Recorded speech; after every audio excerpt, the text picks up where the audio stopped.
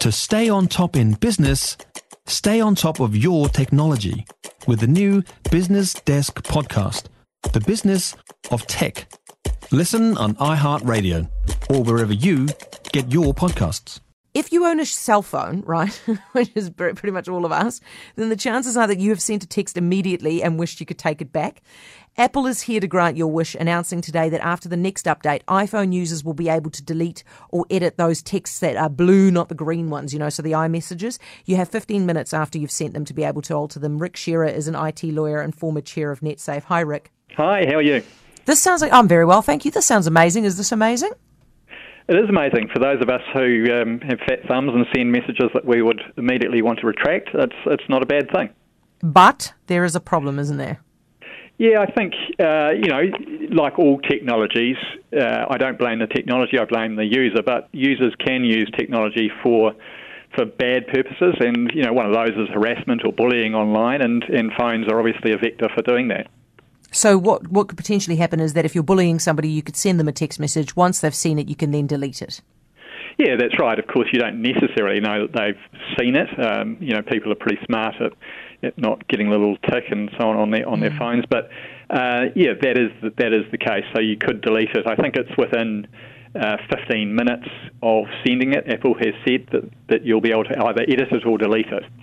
But Rick, surely as smart as they might think they are, the cyber bullies, the rest of us would be super smart, wouldn't we? And we'd just screenshot it and have proof. Yeah, I would have thought so. And I think that would be my recommendation to anyone who is suffering these sorts of abusive activities, would be to screenshot it immediately so that they can keep it. They then have, of course, the opportunity to complain to NetSafe or indeed to the police if it's serious enough. So that would be the way to address it. And if you complain within 30 days, presumably, the user can actually recall the messages, can't they? So if there were authorities who were looking into it, they'd be able to recover them.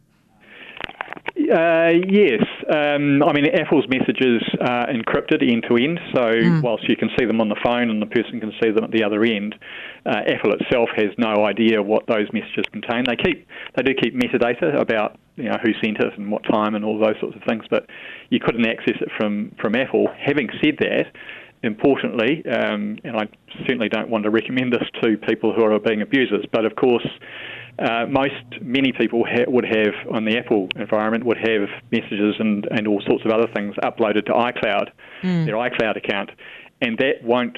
I've not seen any information about whether that is deleted at the same time or whether it's just deleted off the device.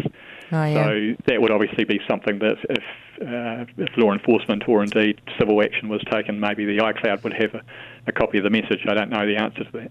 I mean, really, what we're going to use this for is if you're sending messages to girlfriend number 1 that are meant for girlfriend number 2, then you can cover your tracks, eh? Well, I couldn't possibly comment on that, Heather.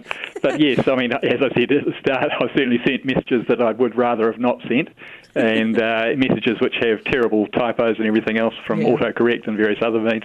So yeah, I think it's a good opportunity for those sorts of quite proper purposes, but like anything else, it can be used in the wrong way. Yeah. Rick, thank you so much. Rick Shearer, former chair of NetSafe.